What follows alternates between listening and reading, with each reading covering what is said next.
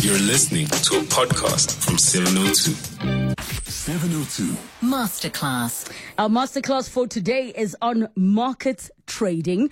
And I'm thinking to myself, because I've listened to Wayne McCurry on Bruce Whitfield's show, The Money Show, many a time.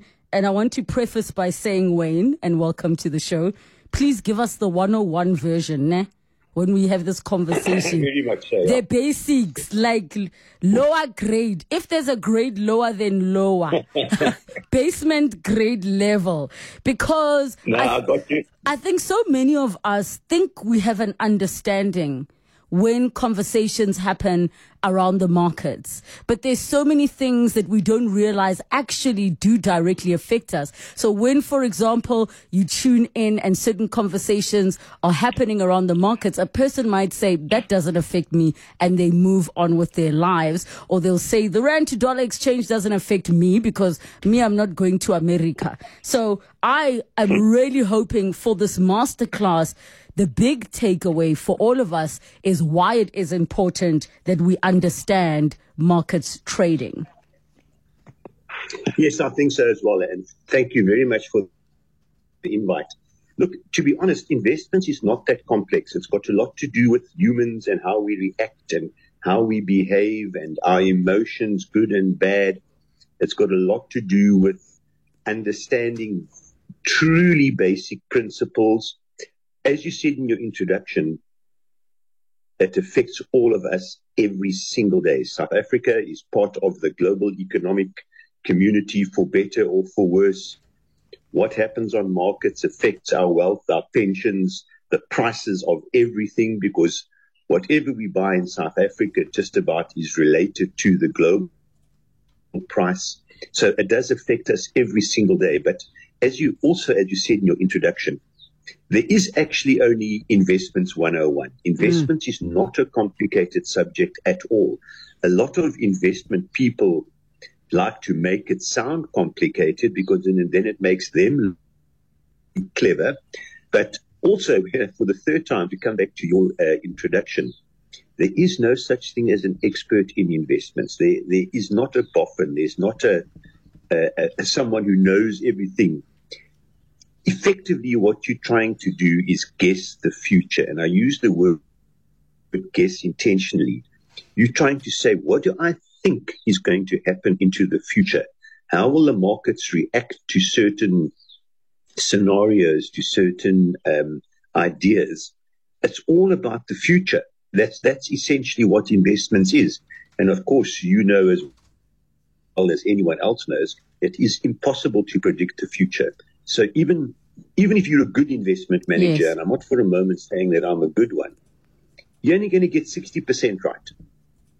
You're not going to get 100% right. That is absolutely impossible to do in investment. So investments, by and large, boils down to common sense, really. What are the most likely outcomes and how will the market react to those likely outcomes? So, once again, just to emphasize, investments actually is 101. The whole thing is 101. It's more an application, really, of common sense and general knowledge more so than it's not a science.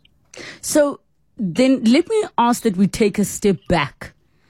Sure. When we say markets, what are we referring to? Because I think generally most South Africans have an understanding when we say investment, even though there are many South Africans who don't apply it correctly. For example, some people look at a car as an investment, but it depends if you're operating at the level of a TAS or a vintage, 1940s Ferrari.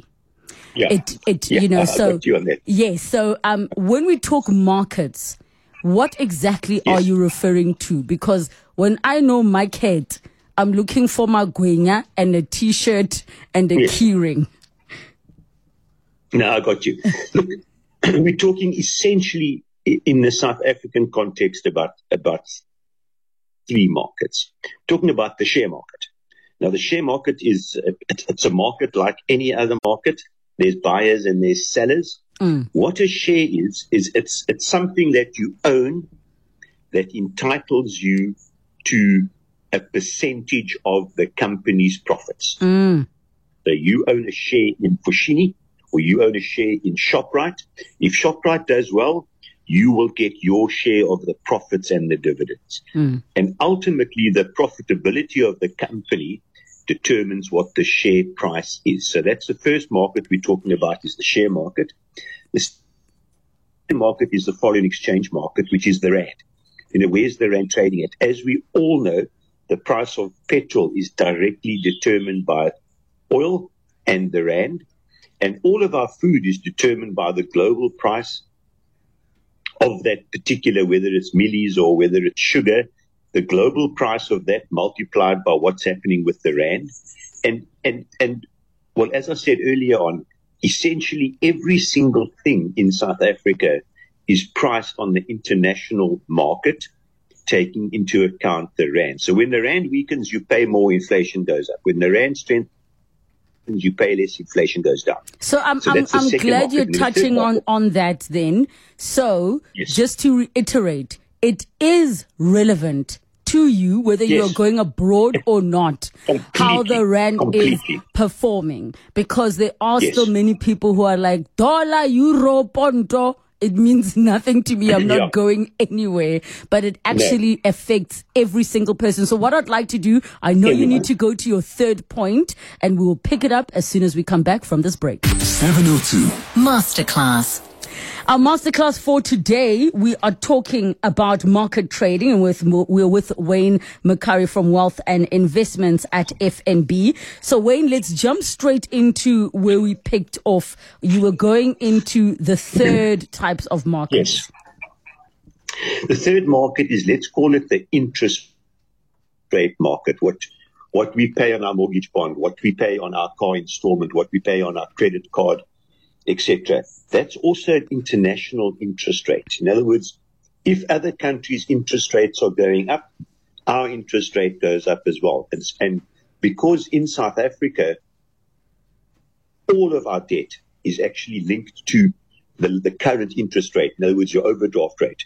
It's very important for all of us. So if America increases interest rates as they have, we've got to increase ours as well. Otherwise, the rand's going to collapse and it'll lead to more inflation. So all of these markets, no matter where you are, what you're doing, we're all affected by what these markets do, and maybe even more so than other countries, because a very large percentage of our economy actually comes from overseas. We're a big importer. We're a big exporter.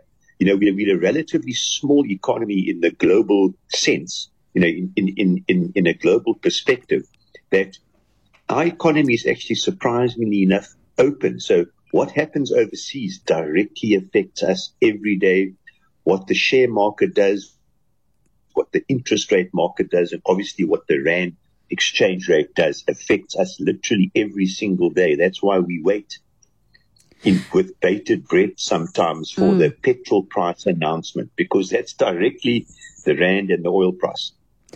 So, okay, there's a couple of things that I think just need us to pause so that we get an understanding of or some clarity. So when you touched on the part of interest rates abroad going up and us having to also go up to avoid inflation, can you explain exactly what that means? Yeah. Look, what happens is, let's just take what's happened in the last year, specifically in America, in the rest of the world, inflation has gone from 0 to 8%. Now, we're very lucky here in South Africa, surprisingly enough, because inflation went up from 4 to 7%, even though it's terrible and it affects all of us. That's better than what's happened overseas. Now, the moment inflation goes up, it's quite simple. You've got to get inflation down. Ultimately, inflation is the worst enemy of all. And the way you get inflation down is you increase interest rates so people spend less. And if people spend less, inflation will ultimately fall. So inflation is controlled by interest rates everywhere in the whole world. Now, if we had to decide we're not going to actually try and combat this inflation, and we don't increase interest rates, the rand will weaken because people would say, why must I invest in the rand where I can get 10% interest rates, for example? In other countries, their interest rates have gone up to 20%. I'm going there. So then the rand weakens, and then we get more inflation, and ultimately you end up with like what's happening in Turkey now. They have not increased interest rates in line with the rest of the world, and they got 500% inflation. Now imagine how devastating that would be for the economy. Yes. So all of this ties together. In other words, everything actually works together in an open global economy, and a country like South Africa, where our economy is so exposed to the rest of the world. I mean, we import a very, very high percentage of all of the stuff that we consume. A lot of our exports, unfortunately, are only really commodities, coal, iron ore, etc. And the rest of the stuff we actually import. So it's what the rand does directly affects our inflation in South Africa. That's why our Reserve Bank, even if our economy is doing badly sometimes, have got to increase interest rates, because if you don't, inflation will go up even more and more, and the average person will, in fact, become poorer because of inflation. And I think that's an important lesson to understand, that ultimately inflation is the worst. It doesn't matter. High interest rates are bad sometimes, and everyone feels the pinch with high interest rates. But you can look at many, many countries, as I spoke about Turkey right now, but Argentina, Zimbabwe, many, many countries that didn't increase interest rates ended up with massive, massive inflation, and ultimately their currency becoming effectively worthless. So inflation is truly the biggest enemy.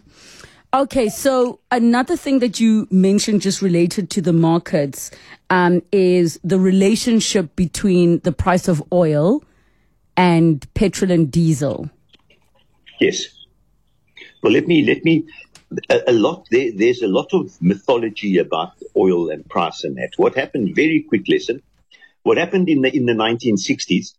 The then apartheid government went to the oil companies and said, "We've got to build oil refineries. We cannot rely on just importing petrol and diesel. We've got to build our own refineries." So the oil companies said, "Fine, you've got to guarantee us a price. You must give us a price guarantee.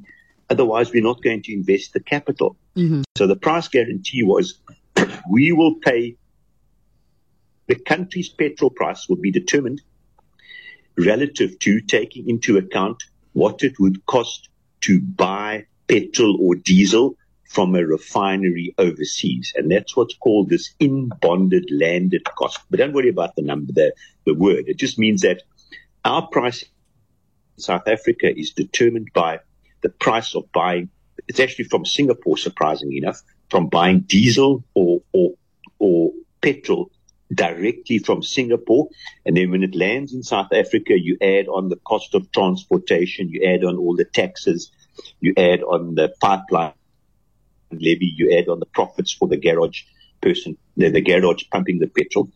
So all of that adds up to about, I think it's about 45% of what we pay at the pump is all these extra costs. 55% is the same cost as what it would cost South Africa to import finished product or finished diesel and finished petrol.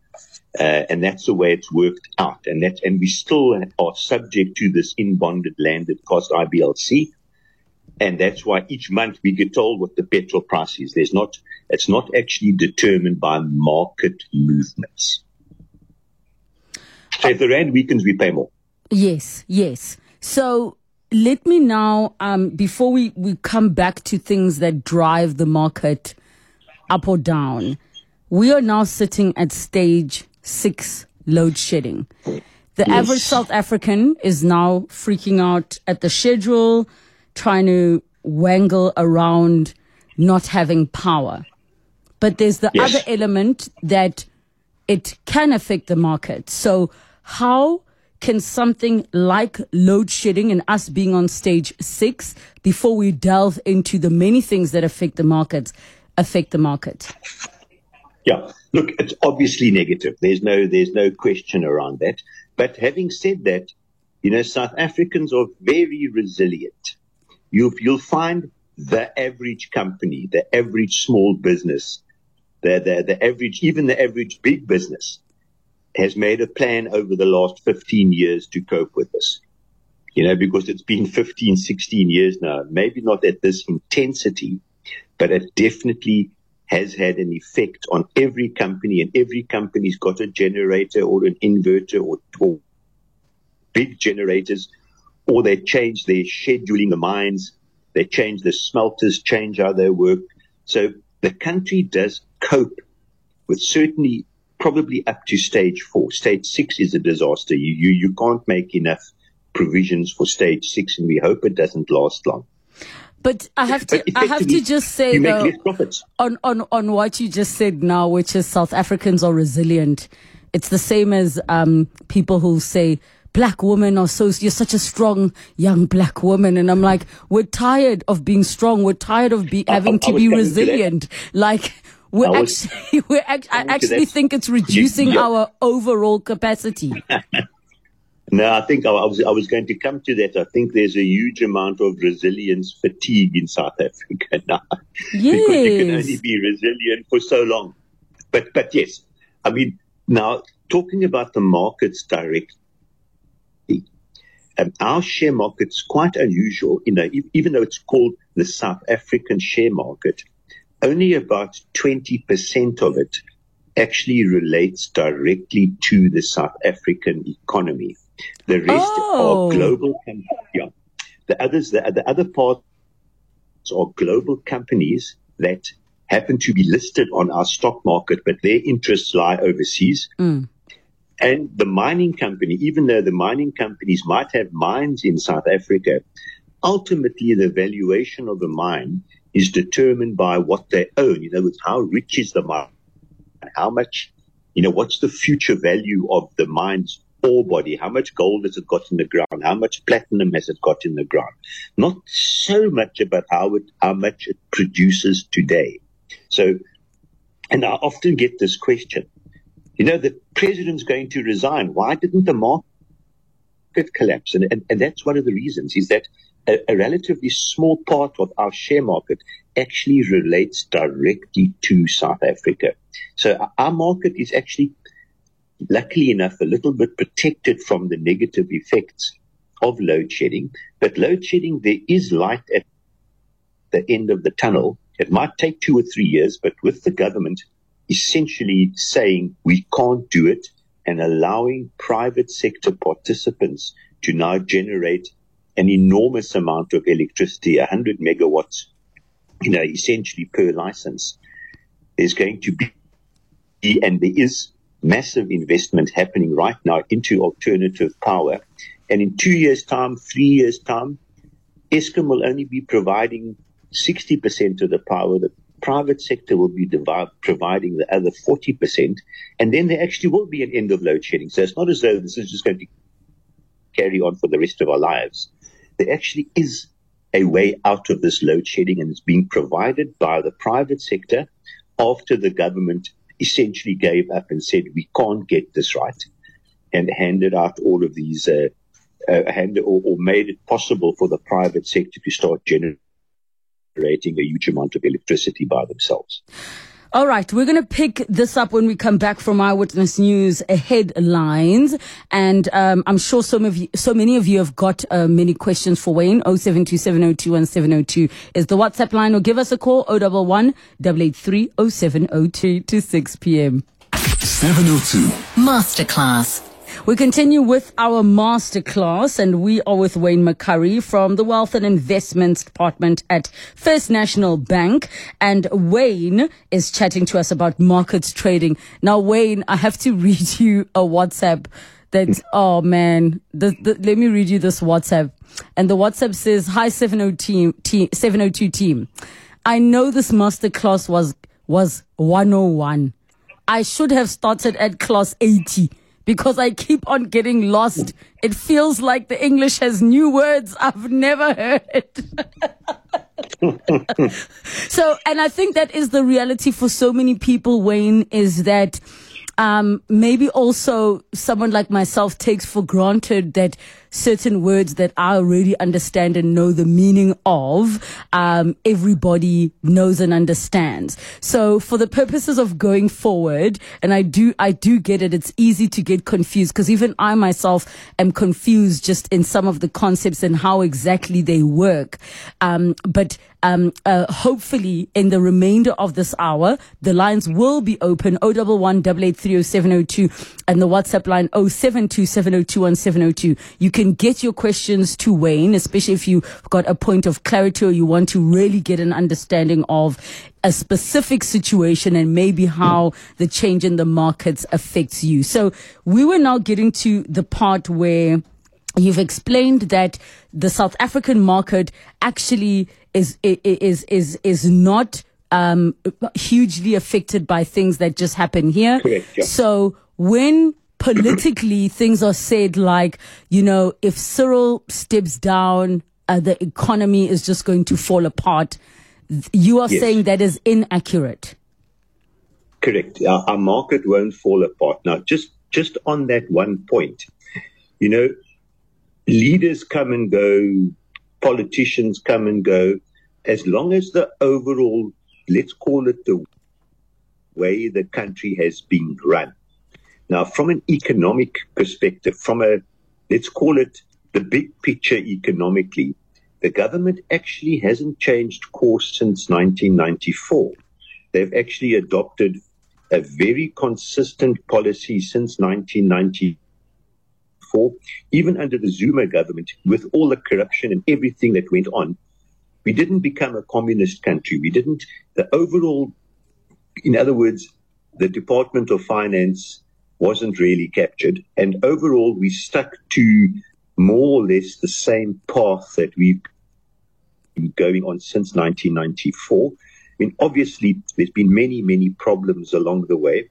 But the point I want to make here is that as long as we the government, as long as we as the country stick to more or less the same economic path, exactly things like what's happening now, or political issues like what's happening now, it'll affect the market shorter term. The rand will weaken, the South African shares on the stock market will fall, etc.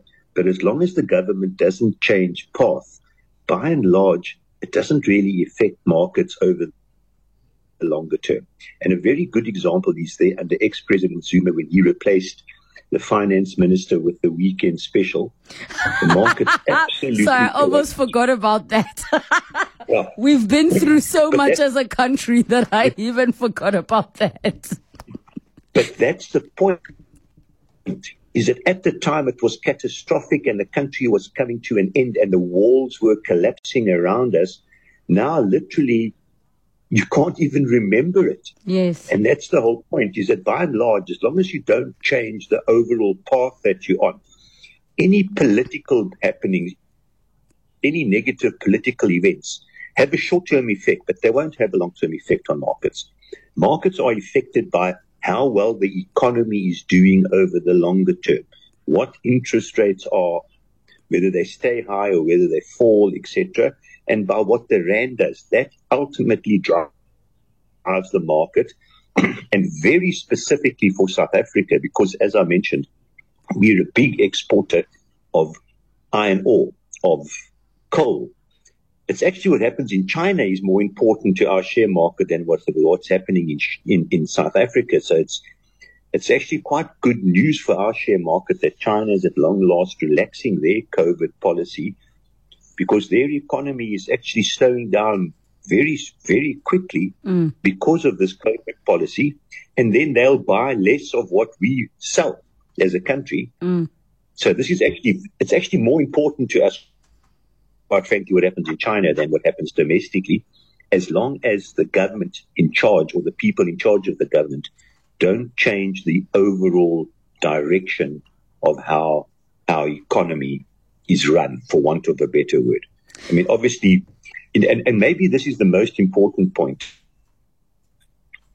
Markets are driven, the share market, the Rand exchange rate, everything is driven about what is going to happen or what may happen in 2 years' time. In other words, markets is a very good saying in investments, that markets mark on the drumbeats of tomorrow. In other words, how much profit is the country going to make tomorrow? What's the price of what we sell? What's the price going to be next year? It's not actually today's events, but we as humans are affected by daily events. We're affected by today's events. We're affected by, will the state president resign? We're now in stage 6, and some of these daily events affect us more than they affect the markets, because the markets look forward. They say, I know we've got no electricity today, but maybe in 2 years' time we will have electricity, and the market will take the future event into account far more so than the local event. We as humans are driven by our emotions on the day. Markets are actually driven by what's going to happen into the future. And I think you said that so well.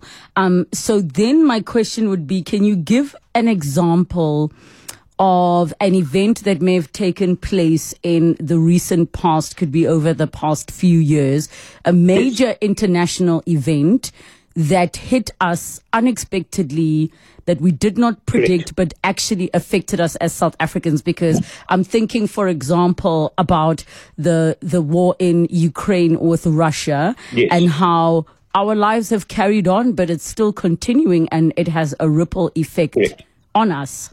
That's a very, very good example. But a better example is COVID. No one was expecting this to come, and it absolutely whacked. We still haven't recovered the jobs. But our economy now is actually bigger than what it was pre-COVID. Our share market is significantly higher than what it was pre-COVID. And despite what we've seen in the last 2 or 3 weeks around Pala, the Rand's actually stronger than what it was at the worst of COVID. So when COVID came along, it was an absolute catastrophe. But what happened was the market looked forward and said, this isn't going to last forever. And it fell initially, but then it actually recovered quite strongly. And it's actually in the last couple of years recovered far more than what the level it was before we went into COVID. So the Russian war is a classic example. The Russian war with Ukraine wouldn't really affect us if Ukraine wasn't a big food exporter and Russia wasn't a big oil exporter. We assume it's not going to escalate and become a world war. But these are events that on the day really worry you. Now, what do you think about Europe now?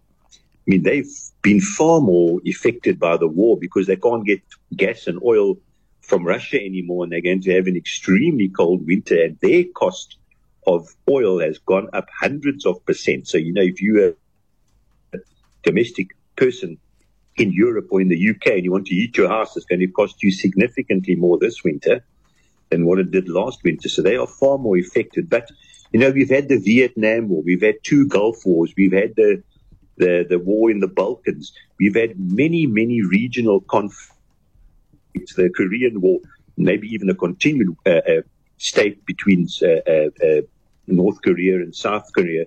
We've had many, many wars over the last 60 years, and ultimately they haven't really affected economies. So even a political event like a war, as long as it doesn't escalate into a world war, by and large, markets will only be affected by that in the shorter term. Take oil, for example. When the war started, oil shot up to $130.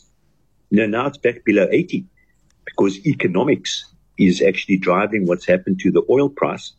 And because interest rates have gone up across the whole world, we're actually heading for a bit of a slowdown next year in the world's economy.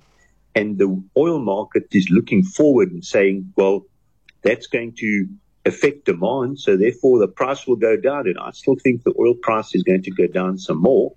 And the good news behind all of this is that next month we'll see an oil price cut if everything stays the same. Wayne, we need to take a quick break. And I already know we don't have enough time. I'm frustrated. 072-702-1702. We continue this masterclass when we come back. 702. Masterclass.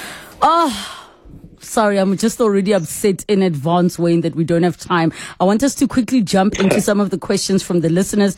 Judy Ditchfield says, Wayne McCurry, you're fantastic. Thank you so much for the explanations. Tembile says, this is so true, Lebkhile. It's back to school for us. As investors, what should we do besides trusting our financial advisors? Look, it's always good to have a financial advisor, but don't abdicate your throne.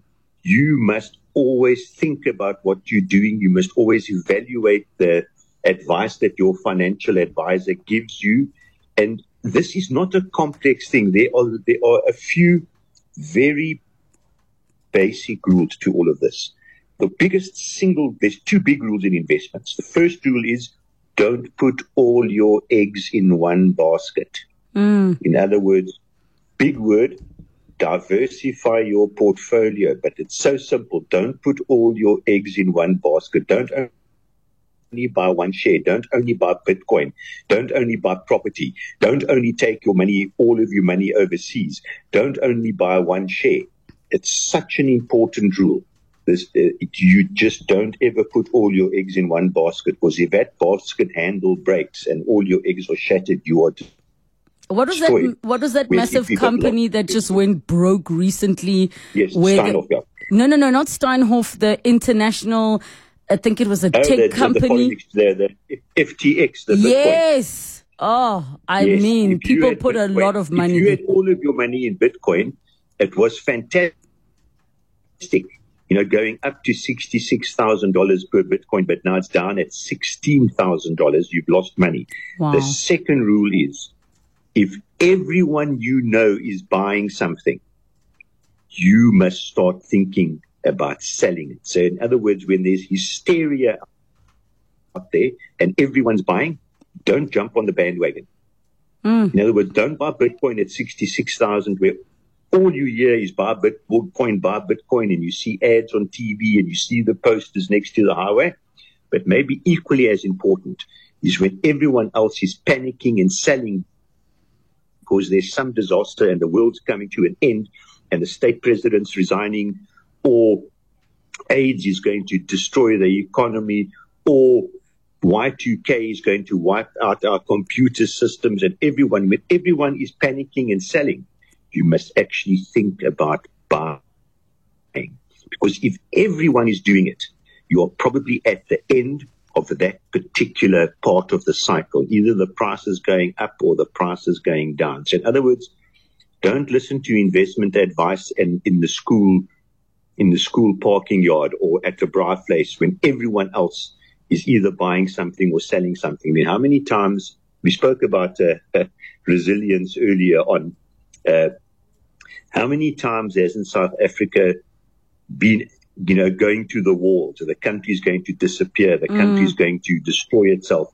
How many times have we been there and we're still here? So if you panicked when everyone else was panicking, be very cautious about that. You must actually, most of the time, you have a balanced portfolio with lots of shares and not all your eggs in one basket. And then when people panic, you mustn't panic yourself. Either panic in by buying something that just seems fantastic, like a Bitcoin, or selling, like when the COVID crisis hit.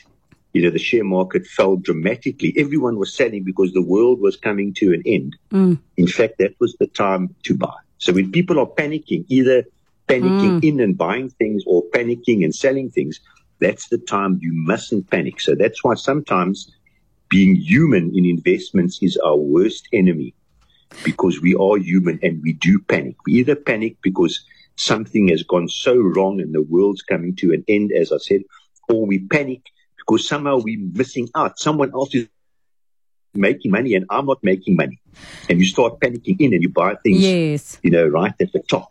So, control emotions in investments, and don't put all your eggs in one basket. Very quickly, in 30 seconds, a question says, what is the advantage of using local currency over US dollars? They don't specify if Yes. it's in South Africa or when abroad.